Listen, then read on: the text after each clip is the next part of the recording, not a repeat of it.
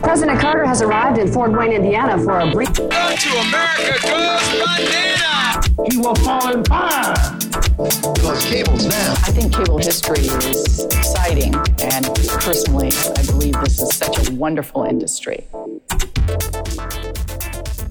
Hello and welcome to Stories from the Head End, the Cable Center's podcast series featuring the industry's visionaries and leaders sharing their unique insights and experiences. I'm your host, Luke Woodruff. The content presented in this series is edited from the audio and video recordings found in the collections of the Cable Center's Barco Library and the Hauser Oral and Video History Project. This week we have a special two-part episode, Cable Cowboys and American Entrepreneurs.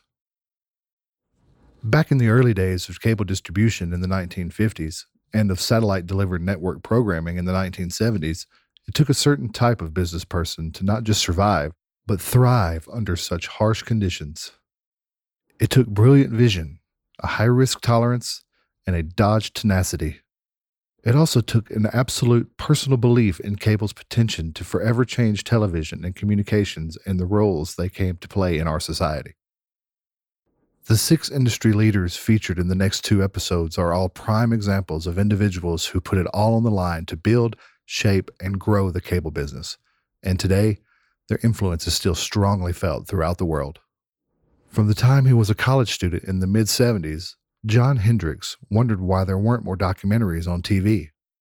As more cable networks launched over the next decade, he quit his job, took out a second mortgage, and pursued his idea of a cable network dedicated to history, science, and technology programming. After 3 years of planning and fundraising, the Discovery Channel launched in June of 1985, but it took additional investment by several cable operators the following year to save it from bankruptcy. Today, Discovery Communications' portfolio of content brands have a collective global footprint of more than 3 billion viewers in more than 200 countries. And now, Cable Cowboys and American Entrepreneurs. John Hendricks, the first moment you can remember when this whole idea of a need for a channel called Discovery? Well, I think probably the first glimmer of an idea about being involved in television, which kind of led to Discovery, was a moment I had in college, actually, when I was a work-study student. I was a history student at the University of Alabama in Huntsville. And my job was to get in some of the 16-millimeter films at the time. I was in college in 1970 to 74 timeframe. And I remember one of the faculty members who was he was at that point in his American history curriculum when he was at the McCarthy hearings. And there was a nice 16-millimeter film that had captured the hearings that were one of the first televised. I think they were the first televised hearings. And at that moment when I got that 16-millimeter film in, I went to his class so I could see it. And I thought, well, why can't this be on television? Why can't it be, on a Saturday morning? Couldn't one of the local broadcast, stations there in Huntsville, for example, carry like documentaries? Because I had all these catalogs that you would order these films from. I remember the names: Encyclopedia Britannica Films. There was a company called Films Inc. There was Time Life Films. And I remember calling the local broadcaster just to ask that question. And there was just a laugh at the other end of the line that, who is this kid calling up? And then I thought, we had teleprompter cable. And I remember making a call to just ask why. And the general manager or an assistant general manager who was on the line said, son, you don't understand. We can't do anything but retransmit broadcast programming.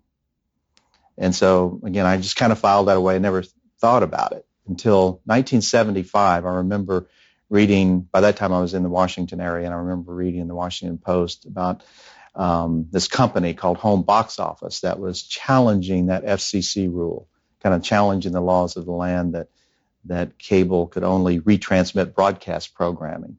And a movie channel was born. And so at that moment, I just said, well, that's interesting. I think that something's going to come of this.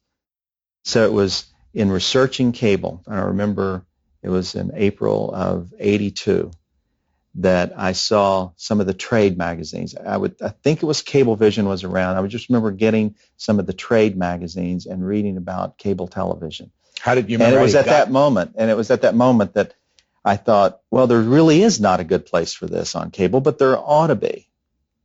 And that was in April of '82 that I then started thinking there should be a channel where there could be. Who did you talk to? I mean, who did you sit around with anybody at that time and kind of strategize about there should be a channel? No, I remember talking to my wife about it. She was the first person that heard the idea. I asked Maureen, I said, what would you think about if there was a cable channel that was just all documentaries, had everything from science and history, nature, human adventure, would have things like, that would trace our roots in civilization, like what Ed Bauman's trying to do with this series. And I remember she said, well, if this is such a great idea, why isn't someone like Ted Turner doing it? I remember that was her first reaction.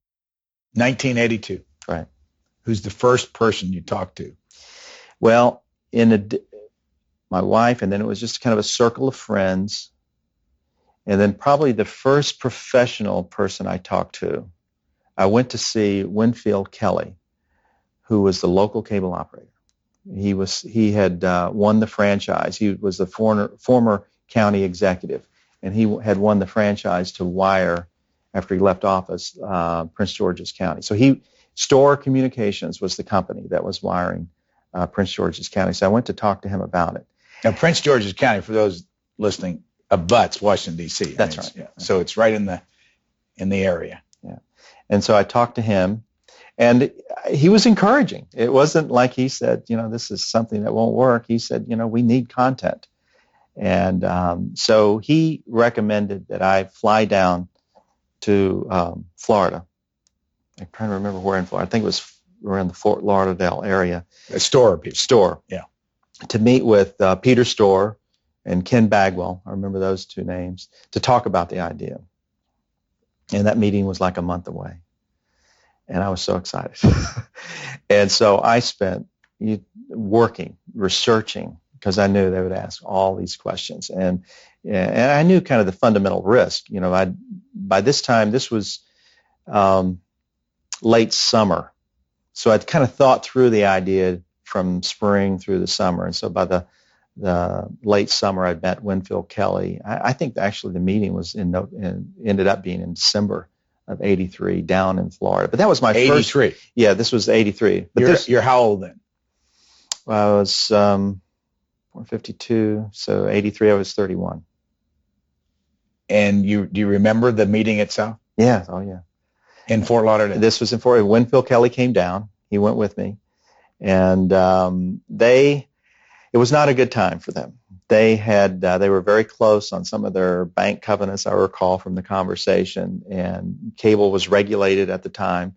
They were having trouble adjusting their rates. And while they thought they're very encouraging, extremely encouraging. I remember one thing that came out of it, which was something I was working on. I had incorporated in September of '82. And I didn't know what the brand name was going to be. I just knew it was going to be educational. So I incorporated it as Cable Educational Network. And they said, you got to come up with a better name. And I said, I know. So on the plane on the way back, this was in December of '83. Yeah, '83.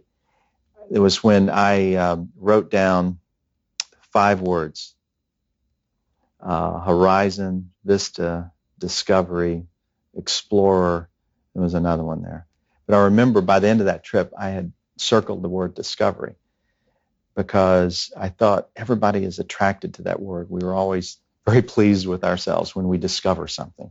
And it could work for history programs as well as science and technology programs. You could discover the future, discover the past. And so I felt that was the word that had to be the cornerstone of the name. And so from that point on was when I used the word Discovery Channel to talk about the concept. Can you remember whether it was Peter Storr or Ken Bagwell who said you got to have a It was their name? marketing guy, and I wish I could remember his name, but it was the marketing guy that was in the meeting. They had about 5 or 6 people in the meeting, and the big questions were, was this going to be a pay service? And that's what I remember Winfield Kelly was kind of urging me, why don't you make it like a mini pay service, $3 or $4 a month? Or was it going to be a basic and be very, very affordable, almost next to nothing to the consumer, and have more widespread coverage? And so those were the two thoughts I came away from. I've got to decide. I knew those were the two economic models, either be pay or basic. How long was the meeting? It was probably around 3 hours. And did they all stay there the whole time? They all stayed there and listened to it, and I was presenting kind of the programming concepts, the schedules. Did you have a business plan then? Yeah, I had a business plan. This was, I'm trying to think now, see, it was September of 82 was the time I incorporated. And I know this meeting was late 83, so what I'd left out of the story was this almost a year-long process of doing the business plan. Still doing my consulting business, but being fascinated and almost obsessed by this concept for a cable channel. Who was helping you with the business plan? There was a fella named Tom Newman, interesting fella who I had met, who was on the boards of one of the groups that I was consulting with. And I knew that he knew venture capitalists. And so I remember him buying me a book at the bookstore. And it was as simple as writing a business plan. And I knew how to write, and I knew how to do research. And that was kind of my whole training in college, and then also in writing proposals and grants for colleges and universities and clients. The task was to try to, boil down these ideas to paper and be able to submit a formal application. So it wasn't a strange process. And then do follow-up meetings to try to convince people to part with their money to support your project, whether it was a university project or another project. So this was something that was a little different, in that there was a private enterprise, and I was creating a business plan, but the communication skills were the same. It was writing it up, making sure it was well researched. And so when you said people will watch this, you had the ratings data that could support that. And that's what I discovered in that year-long process of doing the business plan, that the top 24 of the top 25 shows in PBS's history, weren't dramas or, weren't performing arts, but were all these documentaries. And the ratings, when NBC every now and then would do a documentary, they called it the NBC White Paper. I remember they got good ratings. But these were just kind of little islands within the network schedules. But I knew that, if you could start a channel and it was consistently in this format, that people would come to it and watch. Now, how much of in your head at that time was, I'm going to make a lot of money? I don't think that was a part of it. I remember thinking, I wanted to desperately to be independent and, to be in business for myself. But this was something that just captivated me, because I thought there was a real need for it. It was something that, and it's always a classic mistake by an entrepreneur. Sometimes, just because you want something or you think there's a need for it, is there a lot of other people? A lot of people will solve a problem, but it's a problem that, doesn't meet a real fundamental consumer need. But I really felt like television had so much to offer, and that it hadn't in the past. We were kind of victims by what I call the triopoly, of ABC, CBS, and NBC for so many years. Those were the only three choices. And they program for the masses. And unfortunately, when you program for the masses, it's the lowest common denominator programming that will typically get, the 30 or 35 rating at that time. And what got ignored, was programming that could enlighten people and inspire people. And that's what I saw was the kind of a huge promise that cable television offered. And what was your initial capital that you thought you were going to need? I thought that we could get to break even in about 3 years with $25 million in funding. You needed it up front, $25 million? I didn't need it all up front, but I needed about $1 million a month. That in the beginning, that would then slowly go down to maybe, to by the third year, starting that year at needing about $200,000 a month.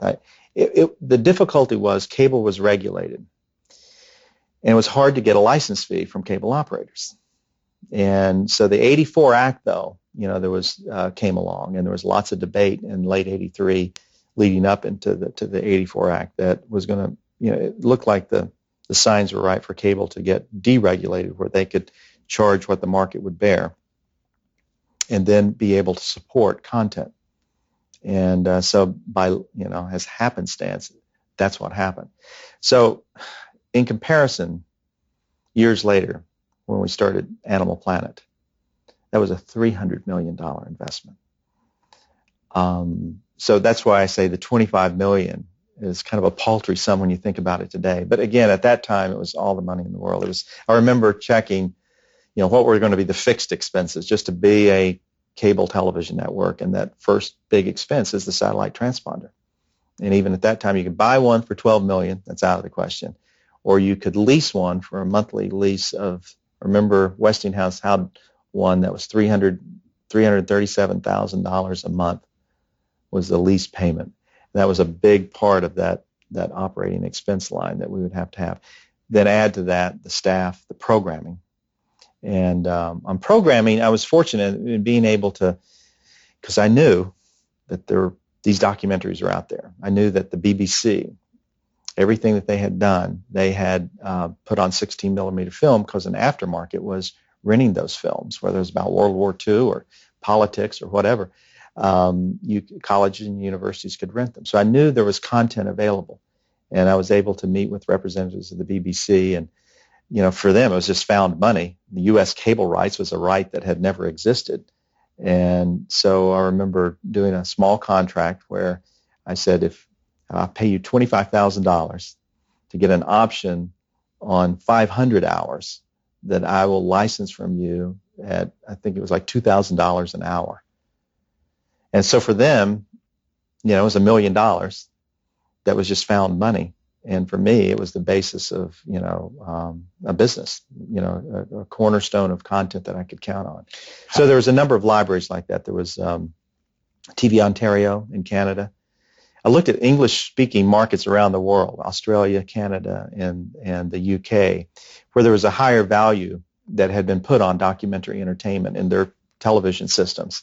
And certainly that was the case in Canada as well as in the UK. And there was a good natural history library that I remember we could tap into that was in Australia. Now, in that first business plan, how much of it was going to be yours? How much of that company? Percentage-wise? In terms of the contribution? Ownership. Well, the ownership early on was, you go from owning 100% of something, but that moment that you start selling stakes, you go down from there. And so that first tranche, I believe we were selling 40% of the company for something like $6 million was the attempt. And you had the 60% at that point. Right. You alone, or were there other people around you? There was Suzanne Hayes, was a person I had met. She was actually sold me a computer, but she always wanted to be in television. And she was a bright person had recently graduated from the University of Virginia. And I hired her, and she was our head of programming. And it was her job to go and meet with the BBC and all these people. So all these people I gave, little pieces of stock to. So there was a core of about 3 or 4 people in the early days that had some stock. And then that stock was ultimately cashed out in '89 because we wanted to keep the company private. And that's a little further into the story. But there were some early people. Who were the others? Do you remember? There's a guy named Bob McCleary. Bob McCleary was very important in that he worked at the University of Maryland, and he was head of the radio, television, and film department. And he was another person that I talked to early on to say, do you think this would work? And Bob was very, very supportive of the concept and said, if you can get funding for this, I'll join you. And so he started as a consultant, and as soon as we got our first funding, he left to be then our vice president for programming. And he brought the television credentials that I didn't have. And I needed to have people who really knew how to produce television to have, a chance of raising, funds for this. A fellow named Joe Maddox I picked that model, not pay, because I wanted it to get more homes. So I thought, let's go the basic model. It'll be a struggle to get a license fee, but I think that companies will want to be associated with products like this. So I remember on television at the time, General Motors was very supportive of programming on PBS. And I thought, well, maybe in their advertising they would like to be associated. And Joe Maddox was someone who worked on Madison Avenue and was a good ad salesperson, and so he was part of that original team as well. Give us some of the idea of the programming you put up there that first week.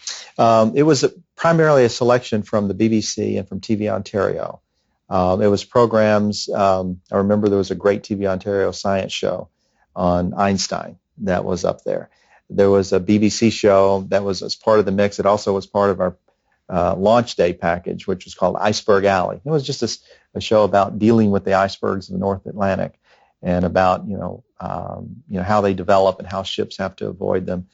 We had lots of nature programming. For the BBC provided a lot of content from their natural history unit, as did TV Ontario. So it really did have the full gamut of what we saw as the Discovery Channel: science, nature, history, travel, human adventure.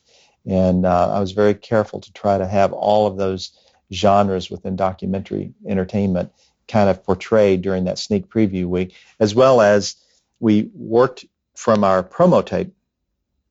We had logo development, and so we were able to develop, I think, quite good interstitial material so that it looked like a polished week's worth of programming. Can you remember anybody coming up to you saying, Discovery, what a great name, or the opposite, hey? No, everybody responded very positively to Discovery. Okay, let's go back. 85, you were about to say that you ran out of money at the end of 85. How many employees did you have, say, January 1986? By that time, about 37, 38. How many subscribers were able to watch? We had about 6 million. And the word of mouth was real good on Discovery. So there's all these positive things. I mean, consumers were sending thank you letters to cable operators. And how many advertisers? I mean, who are some of the bigger advertisers then? Well, we ended up getting a lot of the automotives. We got, I think, all of the majors automotives were on with us. We started, life with a lot of the direct response advertising, but by the end of the year, we had some of the blue chips, like General Motors, I recall, was a lead advertiser of Discovery. So you're out of money. What'd you do? Well, Allen Company was searching the world. I was they would set me up with meetings, like the Bob Wright meeting, and that came out negative. Were you looking for money from Bob Wright? Yeah, we were looking for at that point we were another 40%. I was like, 60 we were going to sell. Again, we didn't think we could get the next 20 million. Again, it was still, the business plan looked like we were right on. It would still take about 25 million. We'd gone through 5. We needed another 20. It was like too much to expect to get $20 million in a short time period. So we were trying to sell 5 or 6 million and sell as much as 40% of the company to get that critical, rather than go bankrupt, because we were right on the verge. And there was a couple of fellows at E.F. Hutton, was an investment banking firm, kind of independent at that time, said they had a client that was interested. And that was the Chronicle Publishing Company, which also had Western Communications they owned, which was a cable system. And they had a young guy there by the name of Leo Hendry, who was recommending that they get involved. And so we had lots and lots of meetings with E.F. Hutton and Leo Hendry. And on the day we were to close, we got word that Leo had not gotten the approval of his board to make the investment. And that was disaster for 1986. us. This was late January, early February. And that was the closest we came. My wife calls that Black Tuesday. It was on a Tuesday we got the word. We were supposed to close. It was in the morning. We were going to close on $6 million. Thought this was a done deal. Yeah, it was a done deal. We'd let all of our other prospects kind of evaporate because we were just concentrating on closing this investment. And that was a real tough time for everybody involved, not only myself. All of our employees didn't know, I tried to shield them from all the, the bad news. But this was something that we had to be more transparent about, because if we were going to go out of business, which it looked like we were going to in the next few weeks, they had to start looking for other jobs. Literally going to shut her down. Yeah, because we owed so much money. We owed Harlan Rosenzweig a bunch of money at Group W. We owed all my vendors, BBC, everybody. By that time, we had, done lots of contracts and owed, I think we're up to around $3 million in payables. Did you And notice? all of whom, you have to realize, I had called and said yet again, it looks good. We're going to close next Tuesday. We'll have the funding. I'll have your check in the mail on Wednesday morning. You should get it by the end of next week, that kind of thing. It was things like, owing suppliers $50,000 to, a printer here, $50,000 to, some agency who had done advertising, support. But most of it was for programming and satellite time. Did you notice any change in people toward you as the money was no longer there? I mean, you notice you go through the excitement of you're on the air and people are all excited and patting you on the back, and then all of a sudden. Well, I think the real strength was the people within the organization. Is that I thought when I just leveled with them and said that Tuesday afternoon when I had a meeting that the funding didn't come through, and they all knew this was kind of the shot that that most of them wouldn't show up for work the next day because I just said I've got to be honest with you. We don't have the money. Except these magazine subscriptions coming in, it's kind of paying the payroll. And that was priority. I would let all the other vendors, kind of wait because a Westinghouse could wait, whereas my employees, I felt, couldn't wait for their paycheck. Go back to that. All of them showed up to work on Wednesday morning, said, we're here until the bitter end. So you're faced with thinking you're going to close with the Chronicle company. Right. And they're going to provide $6 million. Right. Had Leo Henry told you up to that point, I've got the money? Yes. Yeah. It was a done deal. And then at what point and who told you I do not have the money? He didn't call. It was the two very embarrassed bankers at E.F. Hutton. What was the reason given? That in the end, the board did not give approval. Why had he told you that they had the money? I guess he thought that he had either sold the board on the idea and had misread the board, but we did not have the money. What was your reaction? Oh, we were crestfallen. I mean, it ranged from, I remember Westinghouse said they wanted to sue E.F. Hutton and the Chronicle Publishing Company, and because they were going to stand a lot to lose. They were counting on, I think, a check of $900,000. 3 months of satellite time, and so a lot of people were upset. Allen Company was upset, and I guess it was so bad for me because some of the biggest supporters of Allen Company, who had always been up, said, now you've got to get yourself ready psychologically for the next steps, which was bankruptcy, and then that was a very painful night, that Tuesday night, and then my Wednesday morning I said, there's got to be other people out there. We've gone this far. So on Wednesday morning, I called Dick Crooks at Allen & Company. I said, I read in one of the trade magazines over Christmas that this guy named John Malone said now that the industry looked like it was going to be deregulated.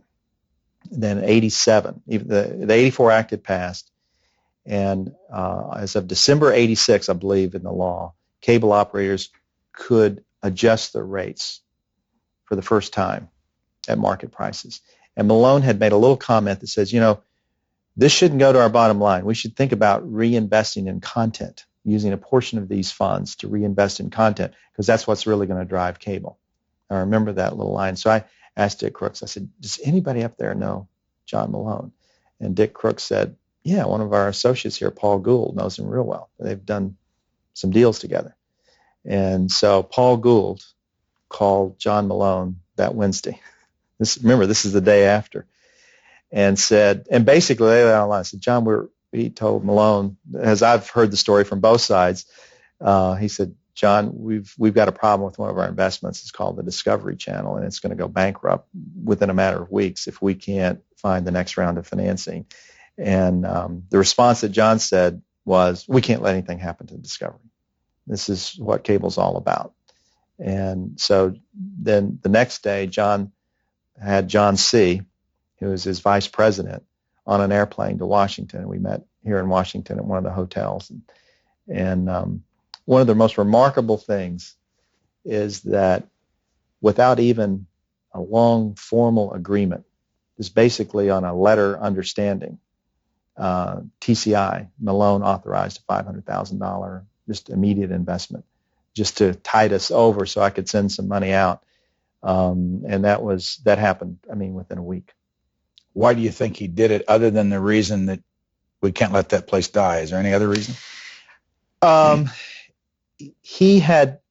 had never met him. He was so well aware of discovery, and had kind of put that in his mind. This is one of the good things on cable. You got C-SPAN, you got CNN, you've got Discovery, you've got good things happening, even like American movie classics, reintroducing people to the classic movies. These were going to be the kinds of distinct programming that cable could offer. And so John just wasn't aware of all the finances behind it, and just knew that to now take Discovery off would be a step backwards for cable systems to lose that.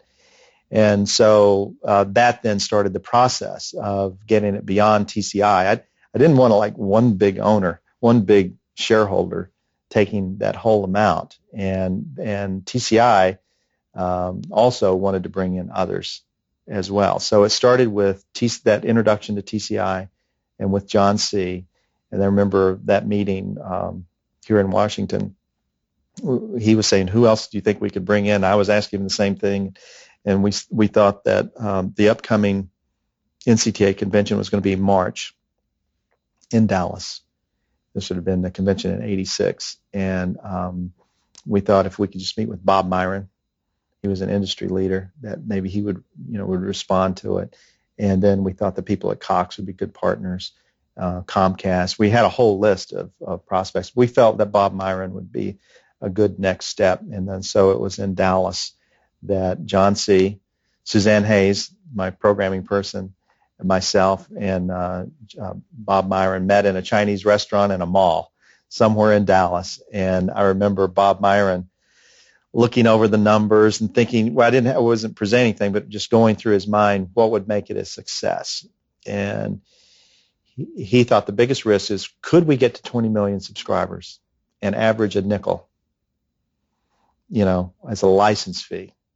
And in the end, he thought that was reasonable. And that base of support, advertising would be kind of gravy on top of that. But if you could just get 20 million subscribers paying you that nickel, then that would be a month. That would be, $1 million a month that you could count on, to support your operations. He did that on a napkin. He was going through. I often ask him, Bob, if we should have saved that napkin.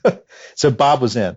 So that was very important. So we were, at that point, things were looking up. We had, and Bob said, I'll help you like TCI is too, and we can maybe get some other people. And then Bob started making some telephone calls and got a few people that he thought would be right for an investment, who declined, who wished they didn't. He called Brian Roberts and Ralph Roberts, and they liked the concept of Discovery, and but they declined the investment opportunity.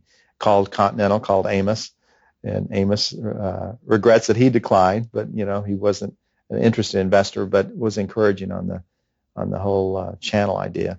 But then we found the next investor was Cox, and I met Jim Robbins at an airport that spring, and he committed to the venture. And then right there in Denver, John C. also arranged for me to meet with Gene Schneider and the people at United Cable, and they assigned a young fellow, Nimrod Kovac, to the project. And so those were the four. Then by midsummer, they all provided interim financing. But they then closed on a $20 million round commitment in the summer, and that was all we needed to get to break even. When was the first quarter you made money? It was the fourth quarter of 1988 was the first time that the monthly, for that whole quarter, the monthly revenue exceeded the monthly expenses. And we were just running out of that capital, but then we became positive in our cash. And we had banks lined up that were committed, because now we had some big players involved. They were committed to, if we needed additional capital to expand, that they would provide the bank financing. Looking back, what did not work? There was some I had an idea early on for a channel focused on people and biography that we just couldn't get off the ground. I remember having a nice promo tape for it, and it was called Discovery in Person. CBS had a channel that they converted to Eye on People. We ended up acquiring that and using that to support, the Travel Channel launches and some others.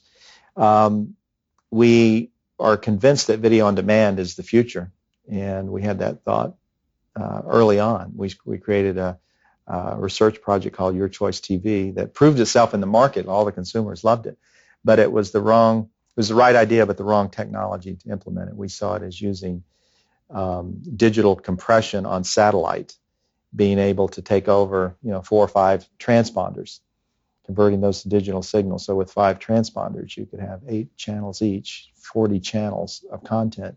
And why not devote those to, the most popular things on television, so that, if you're a viewer of 60 Minutes, you could watch that at any time.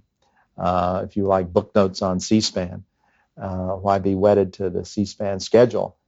Be able to access that at any time. So that's going to happen. It'll just happen with DVR technology, devices like TiVo, and it'll happen with regional file servers. But that didn't work out as a business. It worked out as a concept that gave us a lot of confidence in the world of video on demand that we think is going to dominate us over the next 10 years and change the way we do business. In 1979, Robert Johnson was a lobbyist for the NCTA when he took notice of all the new niche programming concepts at the annual convention. He thought he should be the person to start a network targeted at African Americans. He was passionate and persuasive enough to gain the support of Madison Square Garden network creator Bob Rosencrantz and TCI president John Malone. With a check for $500,000 from TCI and a berth as a Friday night 2-hour programming block on MSG, Black Entertainment Television premiered in January 1980. 11 years later, BET went public and became the first African-American company traded on the New York Stock Exchange. And in 2001, BET Networks was sold to Viacom for $3 billion. Bob Johnson, in this interview for the Cable Center in Denver and the oral history, can you remember back the very first moment you thought of doing something on television in cable? Yeah, I can probably remember the timing when I thought this is something that I would want to do. And it would be between when I was at the NCTA in probably the latter part of 79, when I would go to the conventions and see all of these new channels, these targeted channels cropping up, these niche channels. And it occurred to me at some point in time, somebody was going to start a channel targeted to African Americans. And I was sort of in the back of my mind concerned that it might not be me. And that sort of drove me more than anything else, is that this sort of, why not me? And that's sort of when it began to sort of, become a passion, if you will. What was your job at the NCTA then? I was vice president of government relations. My principal job was to lobby for deregulation of pay TV. You remember the old pay TV rules that they had at the time. So because of that, I got a chance to know all of the guys who were involved in programming development as opposed to being so close to the operators. Although, ironically, the guy who ended up helping me the most in making BET possible with me was Dr. John Malone, an operator. But my first assignment was to be associated with guys like Ralph Baruch and Jerry Levin and Russell Karp and Bob Rosencrantz, who were sort of the programming wing, more or less, of the industry. How long had you been at the NCTA in 79? I started in 76. I got in the industry. It was just sort of fortuitous. I was living over in Southwest D.C. at the time and went to a party at a next door neighbor's house and was talking to this woman who we got to talking. She said, you'd make a good lobbyist for the cable industry. I said, I don't know anything about cable. And she said, don't worry. When I got in it, I didn't know anything about it either. So who was it? Turned out, it was Bob Schmidt's secretary. What was her name? God, I want to say Carol, but I'm not certain, Carol Pat. But she said, I'd like you to meet this guy named Bob Schmidt. Who was doing what then? He was then, Bob at that time was president of the NCTA. And you were doing what then? I was a lobbyist. I was press secretary for Walter Fauntroy. And who was he? Fauntroy, the congressional delegate from the District of Columbia. And I'd been with him since 73. And so about that time, I was looking for a change of career, if you will, to sort of pick up another stripe. I worked for the Washington Urban League, so I felt I had the social community kind of background. I worked on Capitol Hill as a press secretary for 3 years, so I had the political stripe. But I didn't have any business background, didn't have my business sort of a focus. So I felt that, cable gave me both. There was business and the politics of lobbying for cable deregulation. So when she mentioned the cable industry, I said, why not meet with Bob Schmidt? I met with Bob Schmidt, and I think we met for like an hour or so up on Capitol Hill, and he offered me the job. As vice president of government relations, he not only wanted to have somebody to lobby, but Bob had a strong commitment to minority opportunity and employment in the cable industry. So he hired me, and I got my first job, and it was a year of pay TV, and so I was in the middle of programming just like that. This may sound like an odd question, but how important was the fact you were an African American at that stage in your life? How much did you think about it? And then, of course, it obviously leads to why a channel, but shape the world then for people that were African Americans. Yeah, I didn't think about it in terms of, I'm an African American, ergo there follows some major mission in life because I'm black. But I recognized that as an African American, I had to seek out opportunities in areas where African Americans had not yet gone. And cable was one of those. I mean, there were a couple of African American guys who'd worked in the cable in the association before me, Don Anderson being one, and another gentleman by the name of Sam Shepard, I think. But I felt that here was sort of virgin territory for somebody who was African American to sort of pursue a career opportunity in a way that no one else has done. And so it was an opportunity sort of laying out there for me the way I looked at it. And I felt what I had to do was to sort of be very effective, get to know the people in the room in a way that if I impressed them, I would have other opportunities to do business with them or to form relationships with them. So that was my thinking at the time. And then as the technology issue began to come to the surface, satellite cable, the marriage of satellite and cable, then it sort of hit me, here's a chance to create something in the form of a content-based business. But it was more, I'm in cable. I don't see a whole lot of blacks in cable. Here's a chance for me to sort of be first in the position to benefit from that. Can you remember the first person you might have sat down with? You're at the NCTA working for Bob Schmidt, a vice president, and you sit down with somebody and say, I want to start a channel for black Americans.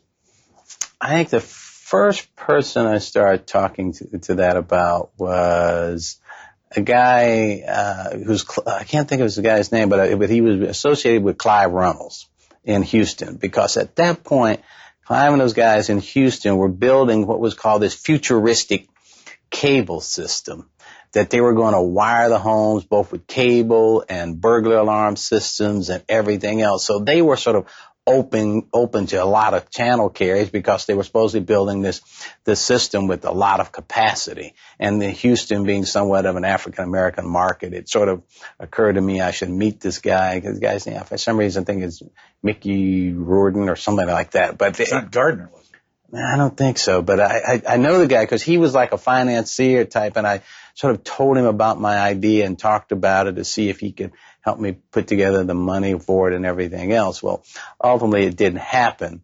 And then as I started getting more and more focused on the idea, I started talking to two people, Bob Rosencrantz and John Malone.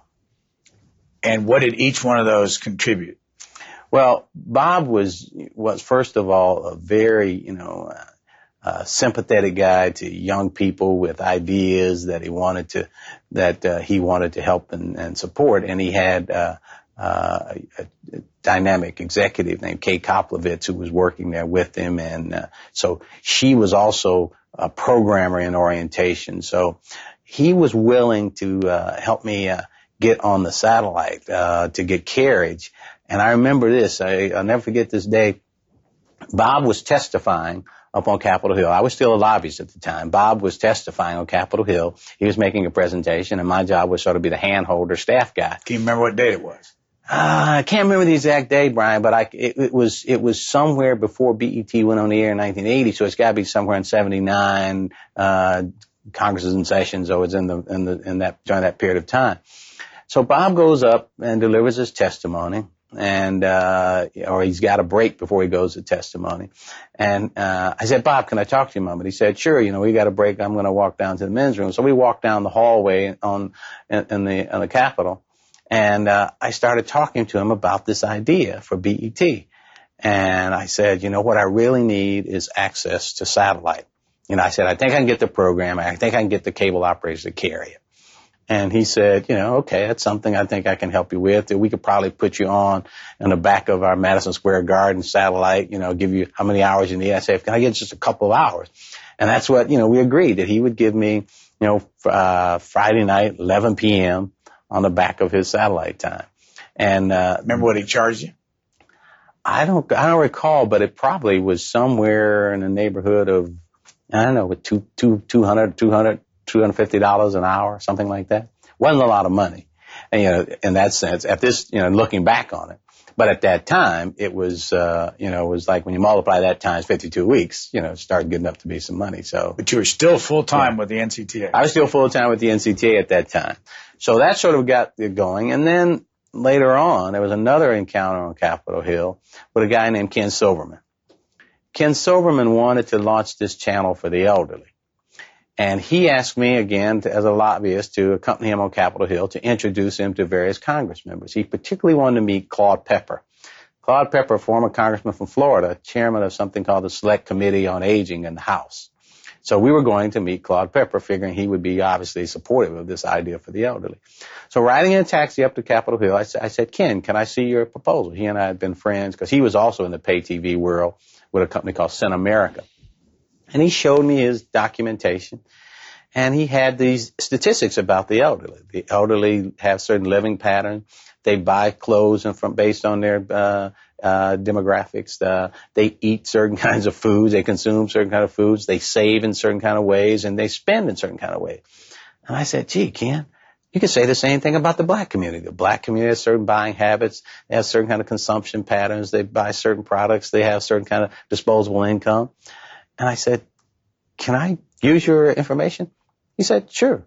So wherever Ken had elderly, I simply, when I put together a proposal, crossed it out and put black and just sort of augmented with some information about black.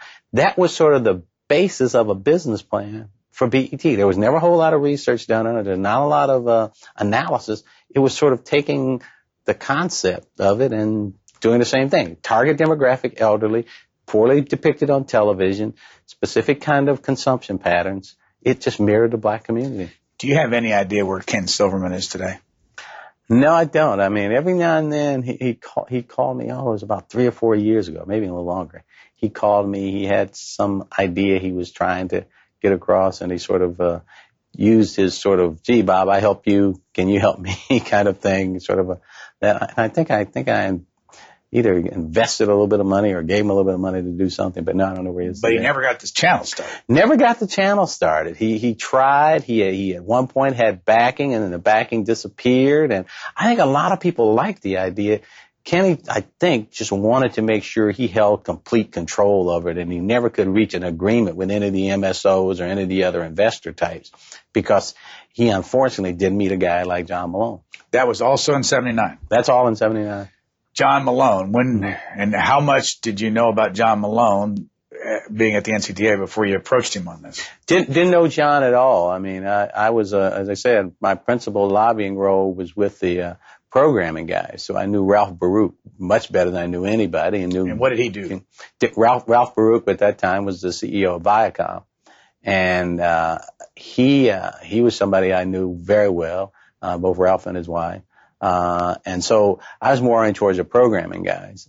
But Malone was somebody, and I can't recall exactly how this happened, but I do know that I was sort of at a board meeting. John was on the board, and I just happened to be talking to him, and I said, John, I've got I'm thinking about doing something in cable. And he said, well, Bob, if you ever get an idea, call me. And, you know, he was not, you know, John, as you know, John is not the most glad-handing, you know, open guy in the world. He's kind of reserved and, you know, you kind of approach him with a little bit of trepidation. He's not like some of the other guys who I established much stronger relationship with as board members, like Bill Strange, who, as you know, is the most easygoing, you know, talkative guy in the whole industry. Others in the industry that I can recall who I got to know real well. Frank Drendel and people like that who are all what I call good friends. So when you start thinking of Malone, you don't think of him as the guy that a young staff guy approaches easily. But, and then probably his orientation being more of a political conservative, mine being a background as a liberal Democrat, African American, you would think that there would be not much of a connection. But it turned out there was. John just happened to, you know, be able to say, people I believe in, I'll support. And fortunately for me, he believed in me. So when I finally got around to saying I'm going to do BET, I first made the rounds of some black business executives, thinking that I wanted to have them involved in the deal. I talked to some black advertising executives about buying in because I figured they had relationships with Madison Avenue advertisers who target black consumers. And I would sort of use that way to approach the deal. But I couldn't get an agreement at that level. So finally one day I called up John Malone and said, I'd like to come out and talk to you about it. And I went out and talked to him about it. And in Denver. And they were in the old TCI building, the one with the fake plants. And you know, so I went in and I started talking to him about this concept. And John, interesting enough, when we talked about it, had the cable system in Memphis, Tennessee, shared with ATC, I think, at the time. And they were looking for ways to get programming in to sort of augment their franchise proposal and to be able to say we're going to bring in more programming in. He sort of said, hey, you know, this idea of putting programming on a satellite would help me solve my distant signal problem. So, yeah, if you can get programming, can you get programming? I said, yeah, I think I can get programming. He said, well, if you can get programming, I think I'd be interested in helping you out, being your partner in the deal. And I said, okay, and when I come back to you with something, I'll lay it out for you. Still in 79. Still in 79. Let me jump ahead just a little bit. Mm-hmm. First day you went on the air. Mm-hmm. What was the date? First day I went on the air was January 25th, 1980. How many hours? Went on the air 2 hours Friday night. What did you have on the network? One movie and gospel programming. And the movie, you remember what it was? Yeah, something called A Visit to a Chief's Son. It was a movie about an African boy and his father who meet up with a white safari hunter and his son, father and son. So you had two fathers, two sons, and they sort of meet together during this African safari, and they sort of learn each other's culture and build a relationship. And I thought it was a good kind of movie to put on because it would sort of send a signal to the cable industry that I wasn't going to be putting on, you know, radical left-wing black power programming. So it turned out to work. What did it cost you? Gee, I don't know. I think the film at the time we were paying like, $500 a title, maybe $1,000. I don't know. It's hard for me to remember. What was the gospel music? Bobby Jones gospel. It was just basically video clips of gospel programming. It was about an hour. And so you had offices where? Offices at that time were over in Georgetown on Prospect Street. How many people worked for you? Had about maybe 5 or 6 people. Who were they primarily? My sister worked for me at the time. I had a secretary named Carol Cootie who worked for me at that time. And some other, I had a secretary named Beverly. And I don't know if Vivian Goodyear worked for me early on the first time. I think she came on later, but she later came on about a year or so later after she left the NCTA. How long did you only have 2 hours? I had 2 hours for about 6 months. And then we moved to 4 hours, Friday night, Saturday night. How many cable systems were hooked in that first night? I think on the first night we launched off the back of MSG. So whatever Madison Square Garden had, I think at that time, interestingly enough, when we launched with 3 million subscribers, we had the largest subscriber launch of any programming service in the country because we were piggybacking on Madison Square Garden sports. What did you charge? Nothing. It was free at the time. I mean, cable operators, we were just anxious to get carriage. Cable operators were anxious to put us in their portfolio because it was designed to help them attract franchise operators. I mean, franchises in cities. So the operators were willing to carry it, but the program was free. And plus, we were piggybacking on MSG. Where did you uplink from? We uplinked the signal out of Virginia, but I think it went down again at MSG, and then they put it back up again. Did you rent studios or rent facilities? We leased some facility out in Virginia from an organization, from a company. How much money did you have in the bank, and where did the money come from? Well, the company at that time when we launched had been capitalized with the $500,000 from John Malone. Now, prior to that, I think I had borrowed about $15,000 from MBW that was sort of guaranteed by a contract I had with the NCTA to stay on as a consultant. And then later on, I got another $40,000 sort of a loan from the bank. But when we really sort of started the business, I went out to Denver after I'd been talking to John Malone. And I laid out basically what I wanted to do. John listened, and he said, I'd like to be an investor. How much money do you need to get it started? I said, I need $500,000. He said, Bob, I'll tell you what I'll do. This all took place in no more than 30 minutes. He said, Bob, I'll tell you what I'll do. He said, I'll buy 20% of your company for $180,000, and I'll loan you $320. And he said, and you'll be 80%, and I'll be 20. And he said, is that a deal? I said, John, that's a deal. But what John didn't know at the time, had he reversed the numbers and said, you be 20, I'll be 80, I would have said, John, that's a deal. But he didn't say that. And later on, after BET had grown and got bigger, I asked John, I said, John, why didn't you, change the numbers around where you were putting up all the money and take a, and he said, Bob, I knew that you would work harder for yourself than you would for me. And it was that level of support that he gave me. So he called in his attorney, and I can't think of the attorney's name, but he called the attorney. Attorney wrote out the John said, here's the deal. This is what we're going to do. He wrote it all out. This took no more than 30 minutes. Gave me the document. It was a 1.5-page document. I signed it. He called in somebody from the finance office. They wrote me out a $500,000 check paid out to BET/Bob Johnson. It was more money than I ever knew existed in my entire life. I never knew that kind of, it was almost so much money I was scared. I would say, oh, something bad's going to happen. The plane's going to crash, or somebody's going to rob me, or something's going to happen. But it was that $500,000 that John sort of put in my hand that gave me the feeling that this thing had some potential. So I get the check from John, and I sign the document. And as I'm leaving, I said, John, can I ask you a question? He said, sure. I said, John, I've never run a business.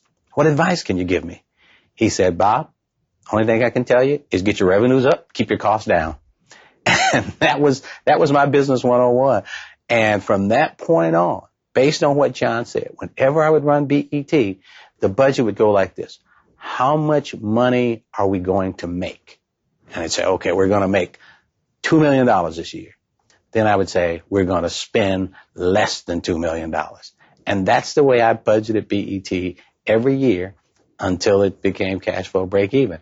Always spending less than what I was going to make. And as we grew, we had to get more money in, but it was debt money, never based on spending more. What kind of a corporation was it?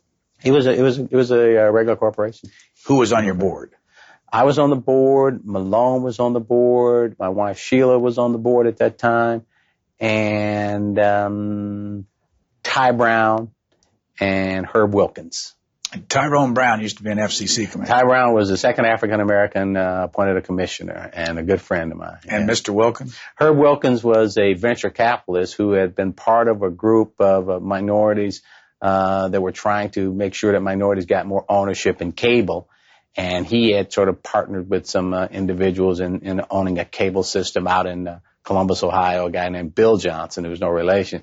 Herb helped him get his first cable system, and also some other people around the country. So he had a telecommunications cable investment background.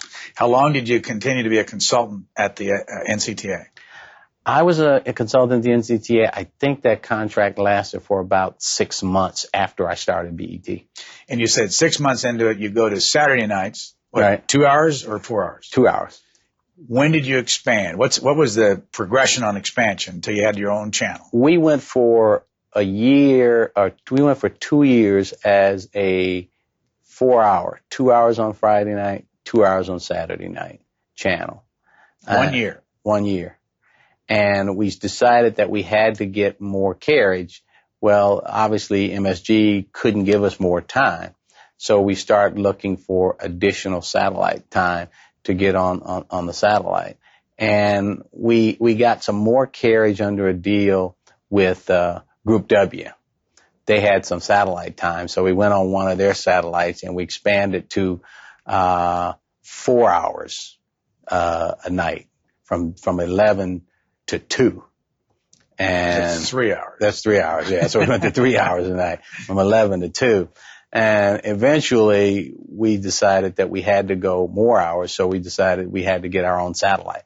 And that's when we started talking to the people at RCA about satellites they were launching. And I remember a guy named Andy English was sort of head of that.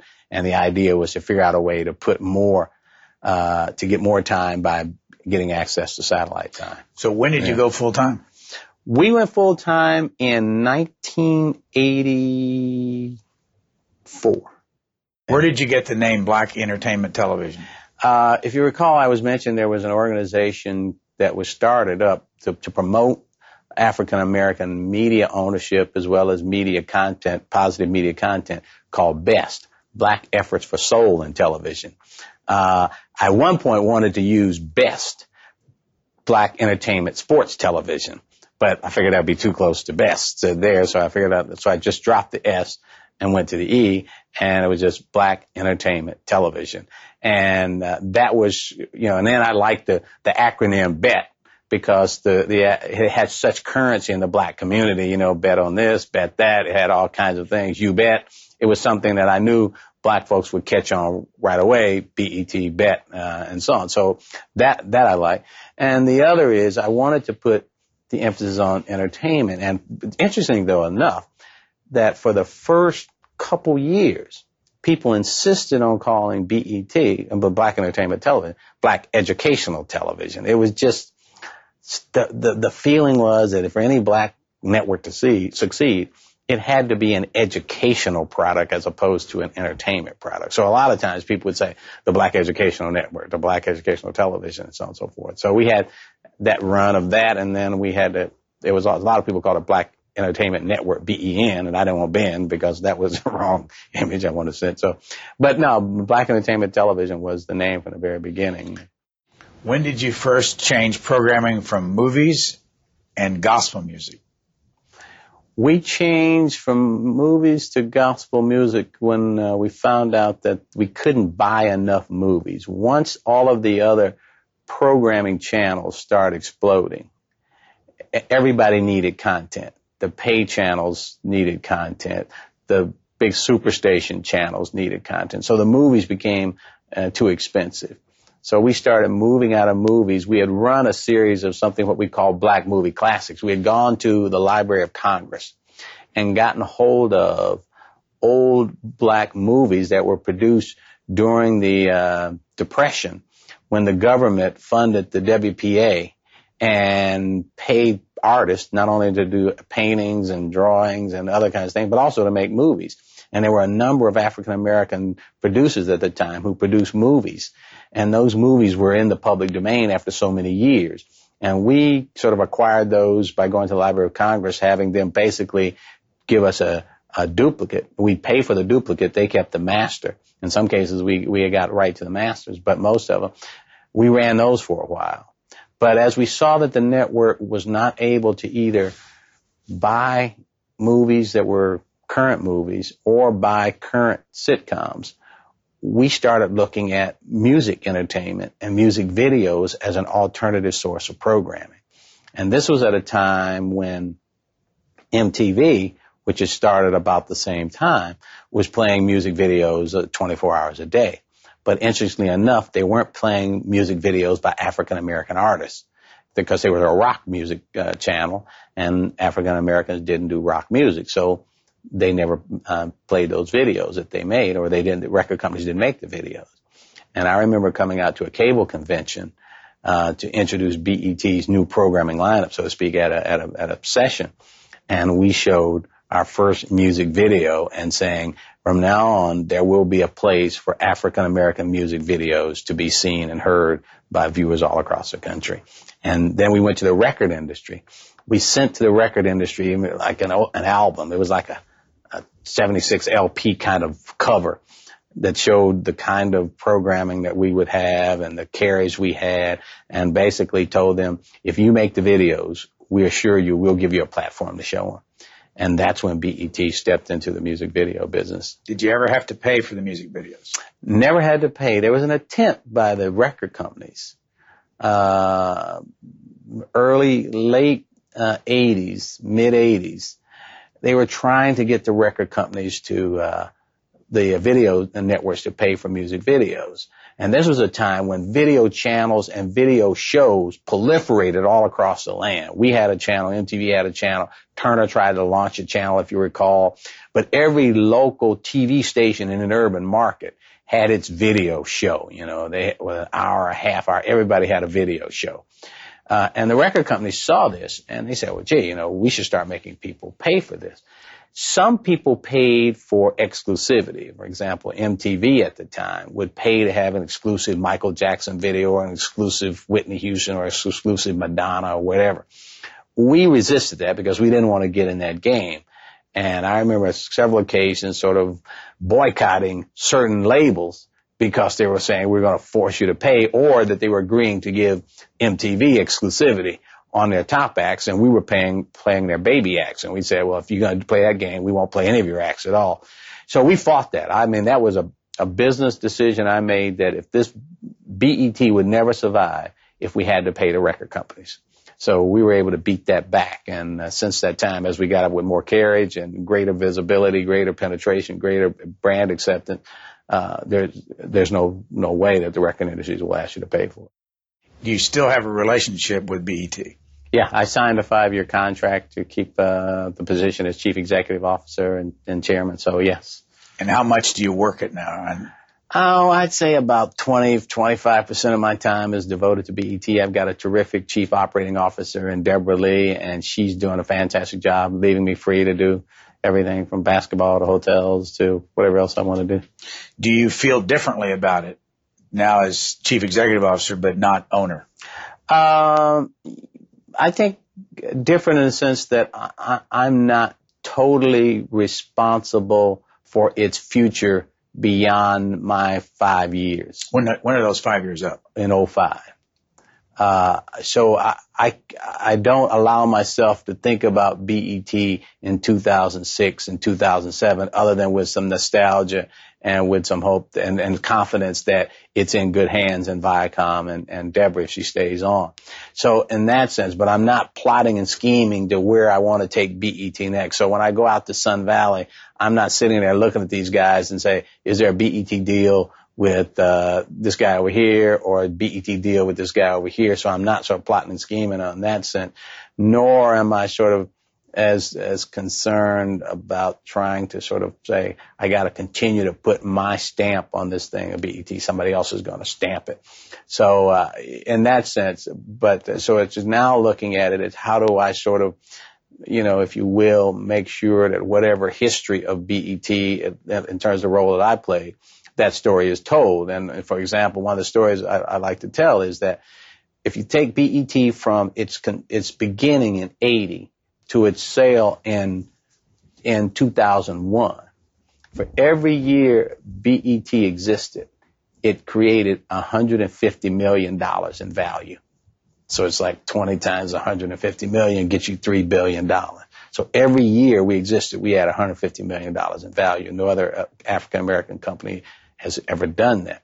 And all of these firsts we were able to accomplish with BET. And BET because African Americans got into the stock market through BET, we have created more African American multimillionaires than any other company in Black America or any other company in white America for that matter, because very few African Americans get in on stock in a startup very early like they did at BET. Most African Americans who get jobs in companies get in at a mature level as executives, and they get options, but the options are based on a higher valuation. Do you have any idea how many millionaires you made?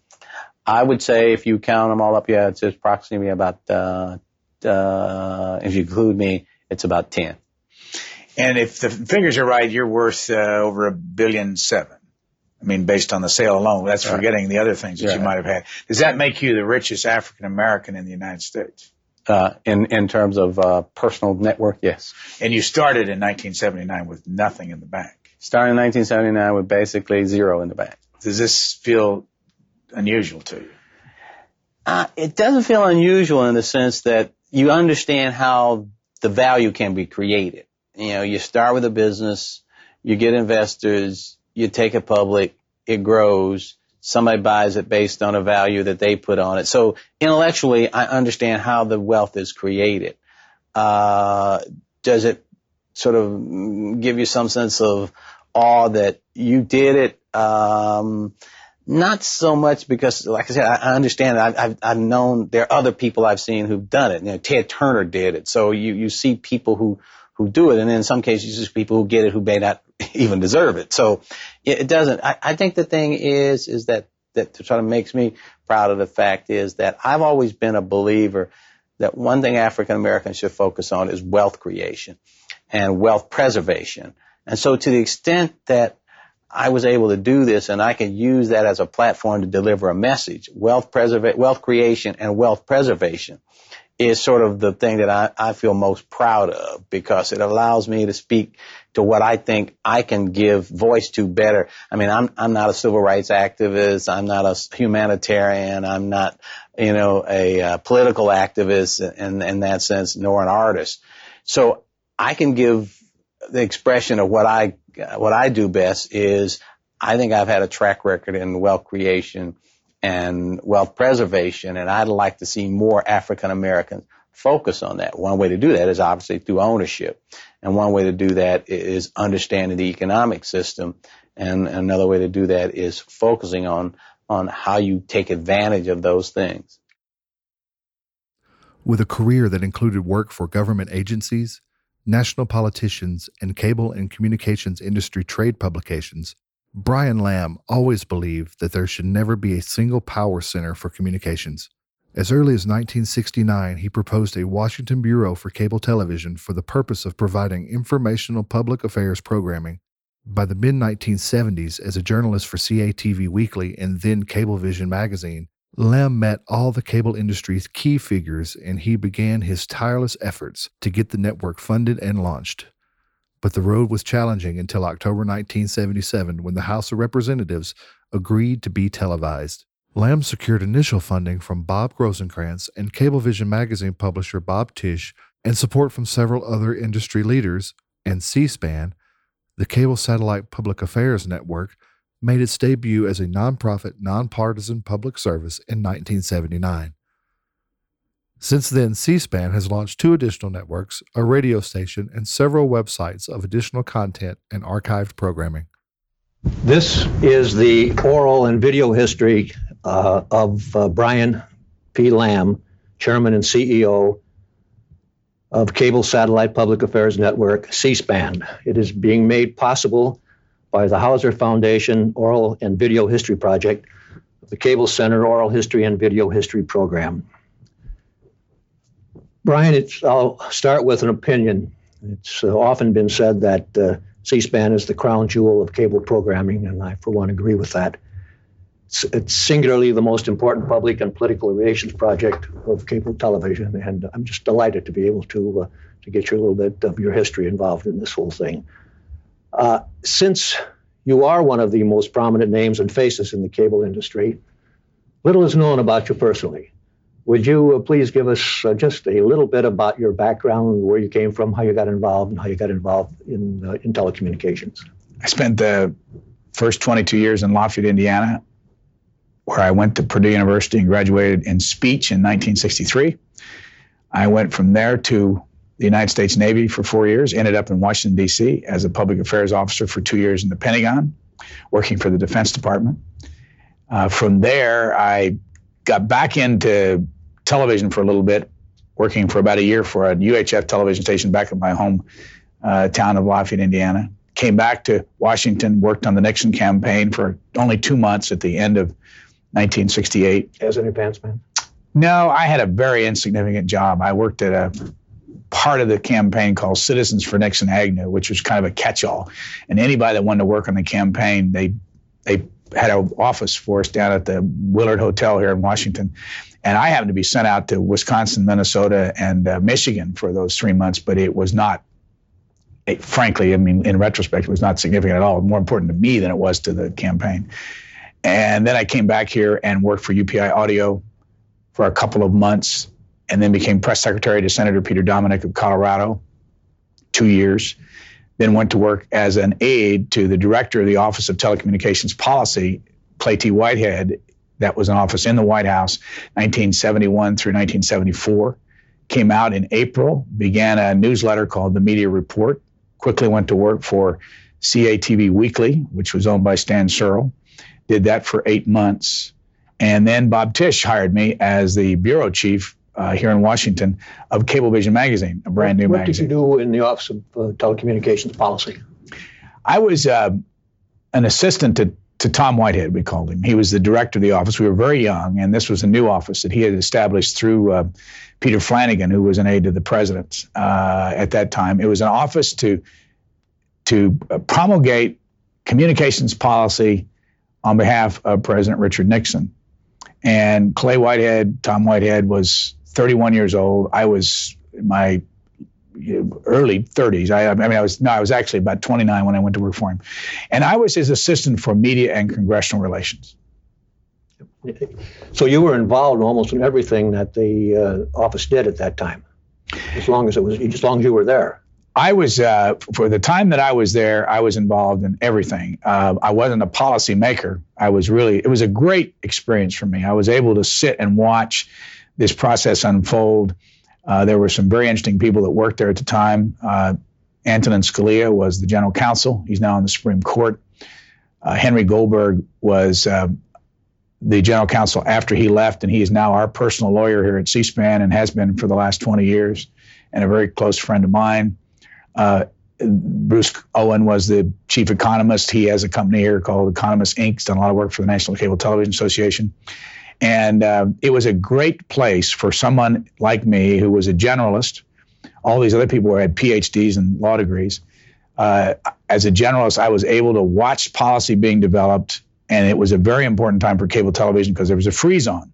And that's where it was Nino Scalia that negotiated with the industry the copyright agreement that took the freeze off and really let cable go. And you felt that it was the copyright issue that kept the freeze on over all that time, and the industry had fought it bitterly up until that point. I think it was after that decision there that the industry finally accepted the fact that they were going to pay some copyright. Because it was a great division in the industry up until about 72, 73, around that area. It was not only a division in the industry, the courts had really come down on the side of the cable industry that they really didn't have a responsibility for copyright. But as you know, money is everything in this world. And as long as the copyright holders felt they weren't getting their fair due, they were going to put a roadblock in front of cable. You weren't going to get a release of the distance signal rule that would allow you to bring. I remember San Diego couldn't bring distant signals in, from Los Angeles, and it's like everything else that happens in this town. It's a compromise. But we very strongly felt, and this was a very important time, that not only should cable television be allowed to flower, but all the new technologies should be allowed to flower. You didn't have satellites domestically until 1974. And that was the key. That was the real key to what we have today called cable television, satellites. Had your office envisioned the use of satellites in cable television programming? It was not only that the office envisioned it. They knew that if you were going to break the hammerlock that the three commercial television networks and the telephone company had on this country, that satellites had to be open and free and competitive. And the Federal Communications Commission was on its way to making a decision that one company was going to control all satellite slots in the sky, believe it or not. ComSat? No, it was probably going to be AT&T, the way it was headed. It didn't matter who it was. They were going to have, the pricing was going to be set so high if that was the case that we would have never, as a C-SPAN, would have never come about. But it was in that experience for 3.5 years, working around with people that I thought were very intelligent, had the right motives. They weren't politically motivated at all, in spite of the fact that it was a very politically looking office from the outside.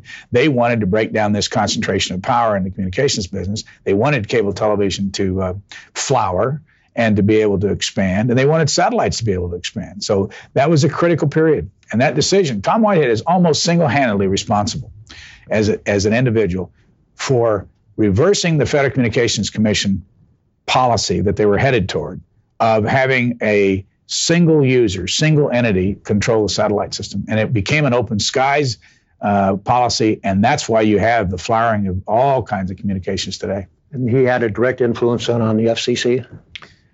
Well, as you know, the FCC is not supposed to have any direct influence. It's supposed to be independent, but they work for the Congress. His influence was the reasoning behind it. And he issued through the President of the United States the policy that basically called for open skies. And that had a tremendous impact on the town, had impact on Capitol Hill, the Federal Communications Commission, and the White House. And the White House got behind the policy and said, this is what we think ought to happen. That it was only it's a bully pulpit more than anything else that Tom Whitehead. He couldn't go into Dean Birch and say, do this, or Dick Wiley. He had to just speak through reasoning. And that's why, in my very strong opinion from watching it, you have what you have today in communications, because that satellite business was opened up wide open. Because I remember C-SPAN's first hour of satellite time only cost $100. This place would never exist if communications through satellites had cost us $1,000 an hour. The industry would have never gone along with it. It was because the cost was so low that we could do this. Had you begun envisioning a C-SPAN type of situation at that point? I don't know when C-SPAN actually came to mind as an entity. I remember in 1969, before I even got in before I went to work on Capitol Hill, that I wrote a letter to a friend of mine, Dick Shively, who used to own Telesys, which was based in Indiana. And I remember proposing to him that we create a Washington Bureau for cable television, that we would do information and interviews. And that was my way of throwing kind of my oar in the water, saying this is something that this industry ought to do, and it's something that I want to do. What motivated me more than anything else from the very beginning was not cable television. I didn't really have great care about cable television. As a matter of fact, I've never even owned any cable stocks. I've never made any money other than the salary that I'm paid here off of cable. I'm motivated by the desire that there not be a power center in communications. And cable was one way to break that power center down, because the broadcasters had a hammerlock, as I said earlier, on this country and what we heard. And that all came out of satellites and cable and the internet and all these things we've seen over the years. And so I was just there learning and trying to do my bit, which, by the way, I was a bit player, always have been a bit player in this whole thing. This thing has gotten so big that there are so many players in it. That's what I hoped for when I got involved in it in the early days, and it's here. Was Dave Kinley at the FCC at that point? Dave Kinley was at the FCC when I in those early years, but I don't remember Dave Kinley and Phil Revere were both two very, they were very receptive, both of those men. He was in the Cable Bureau. He was chief of the Cable Bureau, wasn't he, at that point? Dave and Phil were both head of the Cable Bureau in separate times there, and they were both obviously very receptive to the expansion of this whole business. And they both were very helpful to me in the very beginning. Then by this time, the idea had been fermenting within your mind. And how did you go about developing it from that point on? Well, the key was, first of all, I'd worked in television in Lafayette, Indiana for the UHF television station there. Was that Shively's at that point? Well, it wasn't. When I worked for it, I'm trying to remember when Dick actually bought it. I worked for him twice. I was on it when I was, in 1962, when I was a junior at Purdue University. I did an afternoon dance program. And I don't think Dick owned it then. Dick bought it for $250,000 in that time frame back there in the 60s. he was worth, it was worth nothing. No one watched, didn't have a network. And then when Dick bought, I went back as the assistant manager for that station. At the same time, that was right before I went to work for the campaign, between the Navy and working on the Nixon campaign. And so Dick was a friend and very helpful. And it was through, I learned about cable, probably more than anything else, through Dick Shively, up close and personal. Had he formed Telesis at that point? He had formed Telesis. And I worked for him back in 1974 as a consultant for about a year. And the experience of working in UHF television, working for cable television and Dick Shively as a consultant, writing for Stan Searles magazine, and then when Bob Tisch picked me up for Cablevision magazine, it was all those experiences that led me, and I knew the satellites by then because I had been involved in that policy development with Tom Whitehead. And it was at that time that I got to know the industry. It was through CATV Weekly, and I was hired at the time by Barbara Ruger. And Barbara Ruger was the editor of the magazine. And I'd been to an NCTA convention, and I'd met Barbara at the convention, and along with her assistant, Judy Lockwood. And the two of them eventually came to me when I was looking to pay the bills and said, would you like to be our Washington correspondent? And that's how it all started. My relationship between the magazine and the industry was how I got to know people. You had been contributing to the magazine before that. I had not contributed until the first time I think I ever wrote anything for them was like in May of 1974, June of 1974. May have been later than that. I should go back and look at that date. But I remember Barbara saying to me, you come write for us and we'll put your picture in the column. And if you want to do this network that you're talking about, this picture and this column in this little magazine, and some weeks we only had 8 pages in the magazine, I remember, will introduce you to the industry. And it worked. I mean, it was the beginning of my introduction to the people in this business. And as I got to know them, and every week in the magazine, I would go out and interview a leader. And I'd take their picture and we'd put it on the front page of the magazine. I would interview them, and just like you're doing right now, I'd transcribe it myself. We'd run the interview the next week in the magazine. I'd write my column with my picture in it, and it took a long time, but it was, a couple years later, everybody knew who I was in the business. And then I started to go to them and say, what do you think? Do you remember some of the people you interviewed at that point? Well, one of them turned out to be my sugar daddy, if you want to call it that, Bob Rosencrantz. I remember taking a picture of him, and I always got a kick out of this. He's Jewish, and it was in front of a Christian church in Wilton, Connecticut, where he lived. And we always kind of joked about that over the years in that beautiful New England setting. I interviewed everybody from Jerry Levin to Amos Hofstetter. I mean, it was the leaders at that time. I also remember, which is a bit off subject, but you'll get a kick out of it. I think it was 1976. It may have been before that, but in 1976, at the NCTA convention, I think they invited Mike Wallace to speak. And I remember, it's probably 75, but I remember I was working out of my home over here in Arlington, Virginia. And when I found out that he was going to be the speaker, I picked up the phone and I called up to CBS 60 Minutes and I said, I'd like to interview Mr. Wallace for CATV Weekly. That's really and I had no idea what I'd get. I'd never met those people before. And I was home one day and the phone rang and it was Mike Wallace. He said, do you want to interview me for this magazine? He said, why? And I said, because you're going to be the speaker at the convention. We want to put you on the cover. He said to me, when can you do it? I said, in an hour and a half if I can get to the shuttle. And he said, well, come on up. So I literally grabbed my tape recorder and my camera and I got on the shuttle immediately. Within a half hour, I flew to New York and I interviewed him. But it was a very instructive interview for this reason, because it's exemplary of the problems that existed in getting people to think about anything but the three networks. I remember asking him in the interview, I said, Mr. Wallace, why is it that 60 Minutes hasn't covered this whole issue of cable television and satellites and the expansion and the change? And he kind of was taken aback. And he said, well, we have. And I said, I don't think you have. I said, if you look at it, you'll see that you have. He said, well, I'm sure we have. And of course, they hadn't. And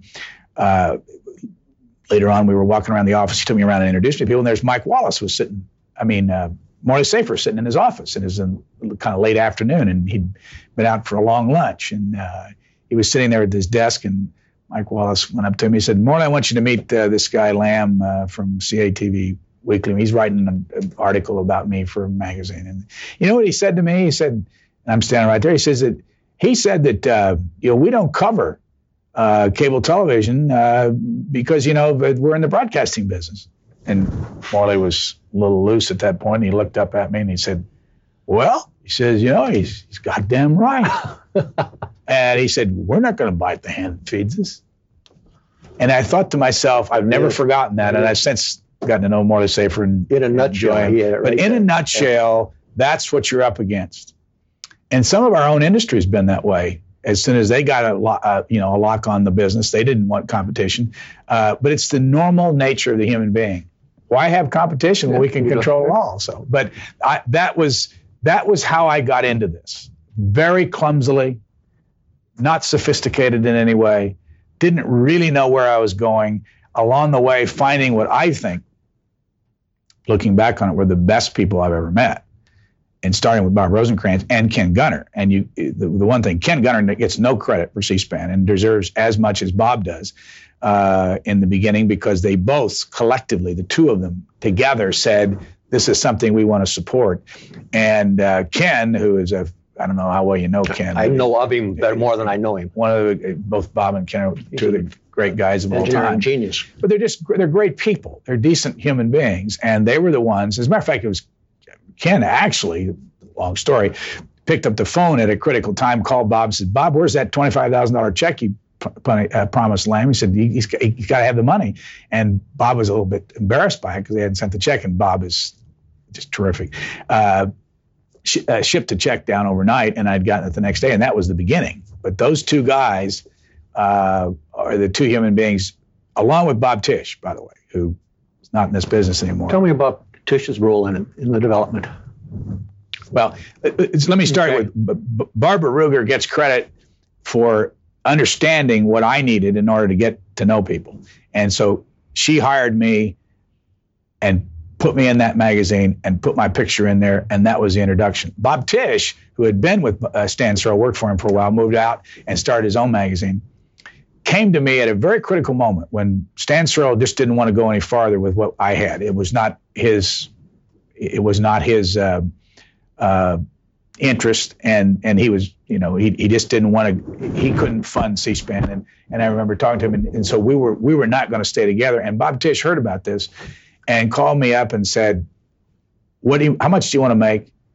What do you want to do? I'll not only hire you, but I will figure out a way to get some money for you so you can start C-SPAN. But you'd already pitched the process to him at that point. Had not pitched when Bob called me and says, what is it you want to do? I had not pitched it to anybody. And Bob, Barbara Ruger knew what I wanted to do. Bob Tisch called me up, and I'll never forget it, because Bob said, I want you to be my bureau chief in Washington, and I'll find the money for you. And the thing that I always remember, and Bob went on to have a serious bankruptcy problem. He's totally recovered from bankruptcy and went on to form another company and been very successful. But Bob is another one of the unsung heroes in this thing. He let me work for him on a half-time basis, but paid me full-time for over 6 months so that I could put this place together. And it was after that, and in the middle of all that Bob Rosencrantz came along and actually funded the beginning of C-SPAN. And Bob Tisch was in the business. I don't have the dates here, but it was like 76 when Cablevision magazine started. And that was he was very successful. Until he got himself in financial trouble based on too rapid an expansion on things other than cable television. And so now you now are actually in the physical process of putting this thing together. With the financial aid of Tisch, and now you got Bob Rosencrantz involved in it. Well, there are other people that should be mentioned that were critical at this moment, and then one of them is Rex Bradley. Rex Bradley was operating, he'd been chairman of the NCTA, he ran Telecable, and he was running something called the Cable Satellite Access Entity. And this was a group of 40 cable operators that got together and said, hey, we got the satellite up there. Home box office started in September 1975, and they wanted to find other things to use the satellite for. That's how primitive this was. Home box office recognized it. After that, along came Channel 17, There's a little bit of Showtime. Channel out of Ted Atlanta. Turner out of Atlanta, and also Pat Robertson was one of the first ones up there with his Channel 27 WYAH out of Portsmouth, Virginia. Madison Square Garden was what Bob Rosencrantz put up there, and those were only sporting events at night. And they had this entity, and they called it CSAE, and they met. They put some money in the pot, and they met periodically, and they invited people to come in and make a pitch. And Bradley was a part of this? Rex He was Bradley chairman, president of that thing, and it wasn't a full-time job or anything. He was doing it. He wasn't getting paid for it. But they had a meeting, and I believe it was August of 1977 here at the Mayflower Hotel in Washington, down on Connecticut Avenue. And Rex called me up and said, you know that idea you're kicking around? And I had pitched it to a whole bunch of people, and they'd said, kind of, hey, kid, go away. We're not interested.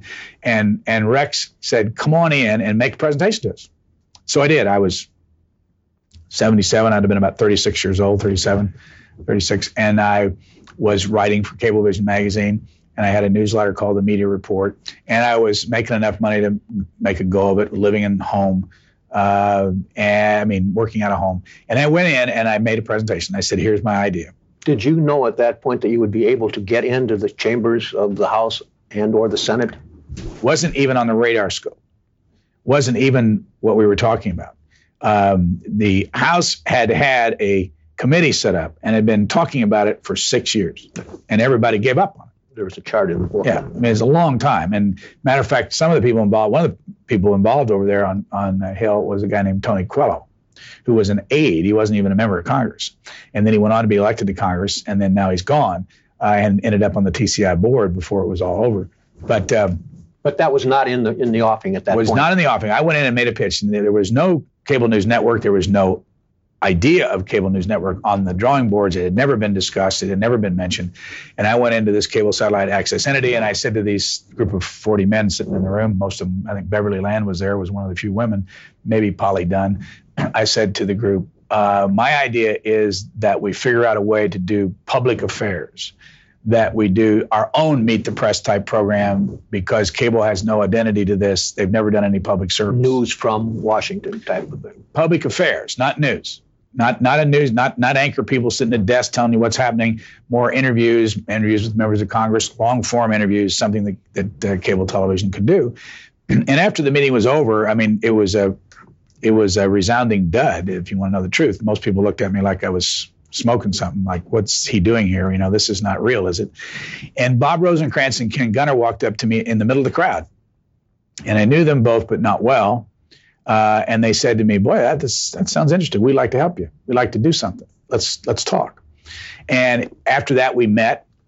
And Bob said to me and Ken, we think we can do something, and we will raise $150,000 a year for you. Did they recognize the great need for public relations in the nation's capital at that point? It was not what motivated Bob and Ken. The public relations aspect, this is what's always... to fill up the satellite time? Yeah, they didn't care about public relations. Bob, one of the things about Bob Rosencrantz is that you learn about him is that he is, first and foremost, a fabulous human being. And secondly, he's interested in doing what's right. There's not a phony bone in his body. There's not a public relations bone in his body. He says, just do what's right. He never would.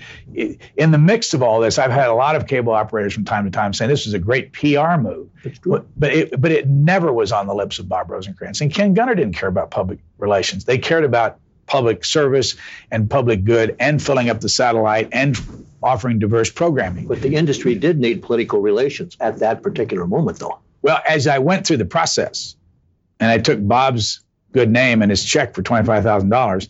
And as I worked through the process, I found people, and by the way, in the early days of it, their motivation for doing this had nothing to do with public relations. One of the early people in this were the second pyramid. The guy has always been a very close friend of mine and always helpful from day one is John Evans. John Evans from day one.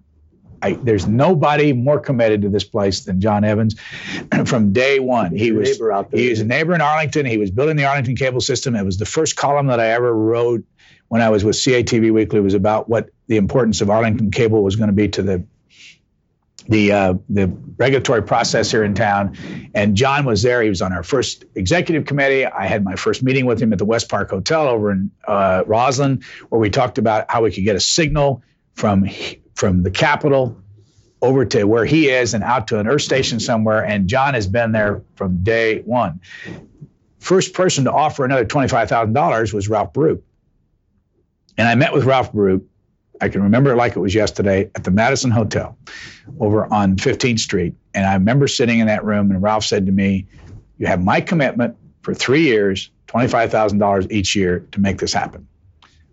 Didn't want anything else from me, didn't ask for anything. He liked the idea. It had nothing to do with public relations. The next guy was Russell Karp. And Russell Karp, I have not seen in almost 20 years. I don't know, he went away from this industry after he was a president of Teleprompter, and he's never been back. And I remember the meeting with Russell Karp was right over here in the Senate office building. He was testifying one day. I couldn't get to him. I had met with him prior to the whole idea of C-SPAN and made the suggestion that we do something like this, and he turned me down. And I went up to him, and I said I couldn't get in, and he wouldn't see me in his office. So I went over and I buttonholed him outside the Senate hearing room. And I said, Mr. Karp, can I have 2 minutes with you? You knew of these people from your association? I knew him. I had interviewed Russell Karp. I had interviewed Ralph Baruch. From Colorado? No, I didn't know them from the senator from Colorado. I knew them from CATV Weekly Magazine and Cablevision Magazine, and the interviews that I had done with him while I was in the industry. But Russell Karp had turned me down before, and he was 6'5" or 6" and big and tough and hard for a little guy like me to know how to deal with. But what I didn't know was that there was a political animal behind that skin. Big time. He went off to work on human rights. I mean, he was serious about it after he got out of the business. But I went up to him and I said, Mr. Karp, I have an idea. And I know you heard my last idea and didn't like it. This time around, we want to carry, by the way, and I should probably tell you this, there was a time when Bob Rosencrantz said, I'm not going to do this. I mean, after he'd said, yeah, I'm going to do it, he came back to me and said, the industry doesn't want it. I can't raise the money. They don't care. So he had tried to raise money. It was dead. It was dead. And that's important for people to know, because then I went back to him after I found out we could get the House of Representatives to go on television. You knew that at that point? They'd already committed? I did not know that at the time he said it's dead. He said it's dead like in September. And I went back to him in like November after it couldn't have been true. It was in October. The vote was in the House of Representatives on October the 27th, 1977. So there was between the August meeting at the Mayflower when he said yes, and then a month later he said no. And the October 27th meeting, I went back to him and I said, I got another idea for you. Let's put the House of Representatives on television, and we can do it for under $300,000 a year. And he said, I really like that idea. Let's go forward with it. And then it was from Bob Rosencrantz to Ralph Baruch to Russell Karp. Anyway, I got to tell you this Karp story because it's very relevant to why this isn't a PR move. I went up to Russell Karp and I said, here's our idea now. I've got Bob Rosencrantz's check. I've got Ralph Baruch's check. I need your check for $25,000 because we want to do the House of Representatives. And Karp's light bulb went off just like that. And he almost emotionally said to me, boy, that's a great idea. If we could have done that years ago, maybe we could have avoided the Vietnam War. That's an interesting point. It had nothing to do with the cable industry PR. So we're going through right at that point. Evans is not interested in PR. Rosencrantz, Gunner not in PR. Baruch not in PR. And Karp not in PR. We're still not on PR yet. I mean, you have to go far into the industry's executive ranks before you have somebody say PR. Had Rosencrantz committed his systems to carry him at that point? Absolutely. Bob Rosencrantz never, ever did anything but carry both networks from day one. All of his systems. There's never been a phony story about why I can't carry it. There was never a bellyache. It's going to be on both systems. And it's always been fascinating to me is all the reasons I get from people why this thing can't be carried. And Bob Rosencrantz and Gene Schneider and Jack Frazee and and Ed Allen never blinked all through those years. We were going to be on those systems full time, all the time on all their systems. And that's why it's hard for me. And I've gotten so frustrated over the years when I have people say, well, there's a reason here we can't carry you. And they give me all these reasons. So, I mean, these are the guys, these are the founding fathers. It isn't me. It was easy for me to have an idea. It was easy for me to go ask for help. They were the ones where their money was on the line, their businesses were on the line. They were the ones that made the decisions every day. They are the founding fathers of this network. Now I see how it developed in the early stages from the industry side. Tell me how it developed from the legislative side. Well, there was there was really only one key legislative. Tim Worth? No. Tim Worth had almost nothing to do with making this happen. He's always been in favor of, but the one that carried the water on Capitol Hill was Lionel Van Deerlen. And it goes back to something that when I got to know Lionel Van Deerlen was when I worked for Tom Whitehead at the Office of Telecommunications Policy. The chairman of the committee up there was Torbert McDonald from Massachusetts. And he was very partisan. And communications is not a partisan issue. And he did not like Tom Whitehead at all. He hated everything he did and made it sure that everybody knew that he hated everything that he did.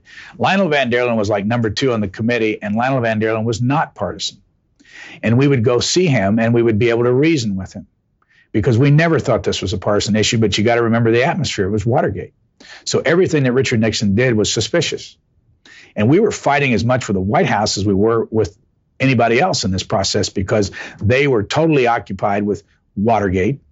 And they didn't want to fool with communications issues. And they had a knee-jerk reaction anyway to communications. They wanted to shut them down. And all we wanted to do was open it up. And so there was this constant fight going on between Capitol Hill and the media and the Office of Telecommunications Policy in the White House and the White House itself. And so Lionel Van Deerlen was someone that I met when I worked for Tom Whitehead, who was very open and very gracious at that time, who when I went on to work for Cablevision Magazine, and Bob Tisch, again, who funded something called Cable Video. He went out and got $15,000 from $1,000 from 15 different cable execs when I went to work for him so that we could go buy a camera and a videotape machine. And I put that in the back of my car and I would go around Capitol Hill and we would have Pat Gushman, who worked at the magazine, is a good guy and a good supporter, he'd set up and operate the camera and I would interview the members. And then we would take the interviews and ship them out to the districts. Lionel Van Deerlen was one of the first people I interviewed. At the time, he was chairman. Torbert McDonald had either died or left Congress, and Lionel Van Deerlen became chairman of the Communications Committee in the House of Representatives. And I sat right over there on the Capitol lawn one day for an hour and interviewed Lionel Van Deerlen. And it was in that interview, which had to have been probably in '75, in which Lionel Van Deerlen said for the first time, we're going to rewrite the Communications Act. Communications Act of 1976. We're not talking about 92 or 84 or any of those acts. It was 1976. And he did it, which made a big difference to the cable business and put cable in a position where they could compete fairly out there and took care of things like, it was all part of the process of the toll attachment agreements and all that stuff, and the copyright, and it was all settled. Decree is followed very shortly all that after. In that act. And he was there, and so Lionel Van Deerlen was an old anchor man on television out there in San Diego. He was very savvy about what I was doing. And when I worked for Cablevision, I then went to him later for another interview in his office, and it was a very interesting day. I can remember it again like it was yesterday. I walked into his office, and he's sitting there. I got an old picture of him sitting there looking at what was nothing more than a black and white television set and a security system, basically, that had been set up in the House of Representatives so they could test to see what it would look like if they were on television. No one in the outside world could see it. And I'm interviewing him, and at the end of the interview, we didn't have cameras on there. It was just like your tape recorder, audio. I said to Mr. Van Deerlen, I said, what would you think of the idea of if the House would go on television, that we could carry this to the satellite and into cable television homes for the whole day? And I know you're talking about it now. And he said, boy, that's really a great idea. It's never been talked about. And I said, well, he said, can you write me a speech on that? Well, I was immediately in a great conflict because I was a journalist and he wanted a speech from me. And I thought, how am I going to get out of this? And I said, how much time do I have? And he said, oh, you got a couple weeks. So this was in the morning. I went back to my office, which was over in Arlington, Virginia, over in Crystal City. And I was all by myself in this office over there. Actually, Pat Gushman and I were in this office, a little tiny office, probably had less than 500 square feet. And I didn't have a secretary or anybody. And the phone rang, and it was about 2 o'clock in the afternoon, and it's Lionel Van Deerlen. And he said, Brian, this is Van. I'm in the cloakroom, and you aren't going to believe this, but they're debating television now, that same day. And he said, I need all those figures. What were those figures on how many dishes are there out there now? How many cable subscribers? How can you do this whole thing? And he literally walked to the floor of the House right then and gave a speech off the top of his head saying, all you people worried about the networks and whether or not they're going to abuse this process and only going to run the bad things, the cable television industry is out there ready to go to put this on the satellite. And I mean, of course, that's all we had at that time. We didn't have any promise from anybody. And they'll put it on the satellite and get it into the cable. And there are already 200 communities out there that can get this. Well, you know, now there's something like 11,000 cable systems alone. And that was in the days, by the way, of the 10-meter dishes. Mm-hmm. $100,000 dishes. Yeah, it was unbelievable. Or maybe 80. I mean, it didn't matter. I mean, but people, little tiny places couldn't afford that thing. That was the beginning on Capitol Hill. It really had nothing to do with anybody else but Lionel Van Deerlin. And it was after that, as the idea started to take hold, and they voted on that day, 300-something to 80-something or whatever, to do this. That's when things really kicked in. Then I went back to the industry and said, all right, this is serious stuff. I went to Bob Schmidt at the National Cable Television Association. He was very supportive, always was supportive from the very beginning. Tom Wheeler was there. Bob Ross was there, who went on to work for CNN, and Ted Turner, and built the international satellite system, and did a great job for Ted Turner. And I've always thought that Bob Ross is one of the great unsung heroes of this international stuff that Turner is involved in. But it was Bob Schmidt then that opened the door for me to go see Tip O'Neill. And we had to do one of those days where you went in, had your picture taken, and he nodded. He didn't understand what we were doing. Tip O'Neill was a great supporter of this whole concept, but he did not in the beginning understand it. His aide, Gary Himmel, did. Gary is still around this town, been a great friend and a great leveling influence from the very beginning. As that thing got hot up there and politics got involved in it, and I was in some confrontation with one of the members of Congress, Gary was the cool guy in the background that kept saying, no, no, no, no. The fact that I'd ever worked for a Republican, even though I'd worked for Lyndon Johnson too, was in some people's craw up there. They immediately took it as politics. I've never been a member of a party in my life and never will be. I've never contributed to a campaign. I'm totally uninterested in party politics. But because I'd ever worked for a Republican, the Democrats on Capitol Hill started using that as a political thing, saying that I was up to politics. Bob Schmidt was a card-carrying, long-time Democrat, so he was able to open the door. So we had to go through all that stuff in the very beginning. You were reported as, or quoted as saying in the jacket of this book that I quoted before, C-SPAN Revolution, that your mission was a radical one, to shift emphasis in television from entertainment to information and education. That's a rather broad statement that you didn't directly quote it, but it is on the jacket cover of the book. Is that basically what your intent was at the time? Well, I'm fairly radical when it comes to this because, I can't stand to be spoon-fed by any media. I want choice. I read 5-6 newspapers a day. I listen to lots and lots of radio. And on television, it was quite narrow. And so the more television you can give me, the better. I mean, the fact is that we're going into the digital age and there'll be a couple hundred channels out there. It's not enough for me. I mean, look at a good magazine rack in a good bookstore, 3,000 periodical choices there. That's what America's all about. And I think the real crime in this town was that the political system, from day one when it came to television, only meted out these licenses free of charge to very few people, and often to people who had the money, had the political clout, got them and kept them, and have kept them and resold them, and now and it's a fascinating thing to watch. It's taken forever to break the system down. So I am a radical, and when it comes to this stuff, is this like why you refer to it as a revolution, quote unquote? Absolutely, and it's hard for people in this country to live with it. There are a lot of people that are unhappy, both in the political system and even in the media world right now, that this is no longer only the purview of 3 companies in New York City. It's all over the lot. Turner's networks alone come out of Atlanta. They don't come out of New York City. You've got all these networks around. When Black Entertainment Television comes out of Washington, D.C., we come out of here. Discovery comes out of, actually, I think they're transmitted out of Connecticut. But it's all over the United States. It's a breakdown of the concentration of thought. And that's what you're after. And that's what's so spectacular about the internet, and that this industry is playing such a role when it comes to these modems, making the speed so good for people that you can't, there's not enough time in the day to even begin to watch all the programs available. And that's the way it should be. You've just heard Cable Cowboys and American Entrepreneurs, We hope you'll join us again soon. Until then, this is Luke Woodruff for the Cable Center, the nonprofit educational organization that helps support and fuel the ongoing legacies of the cable industry's innovations and leaders. Thank you for listening.